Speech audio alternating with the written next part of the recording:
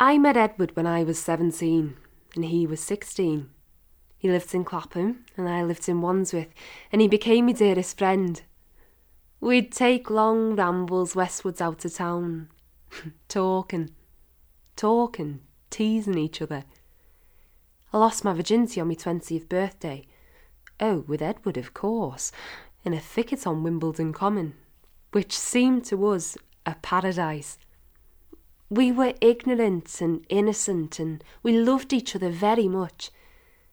We didn't want a wedding, but who needs a chit to be in love? But oh, me mother.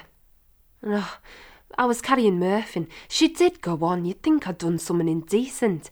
I shouldn't give cheek, but oh. So we married and moved to the country.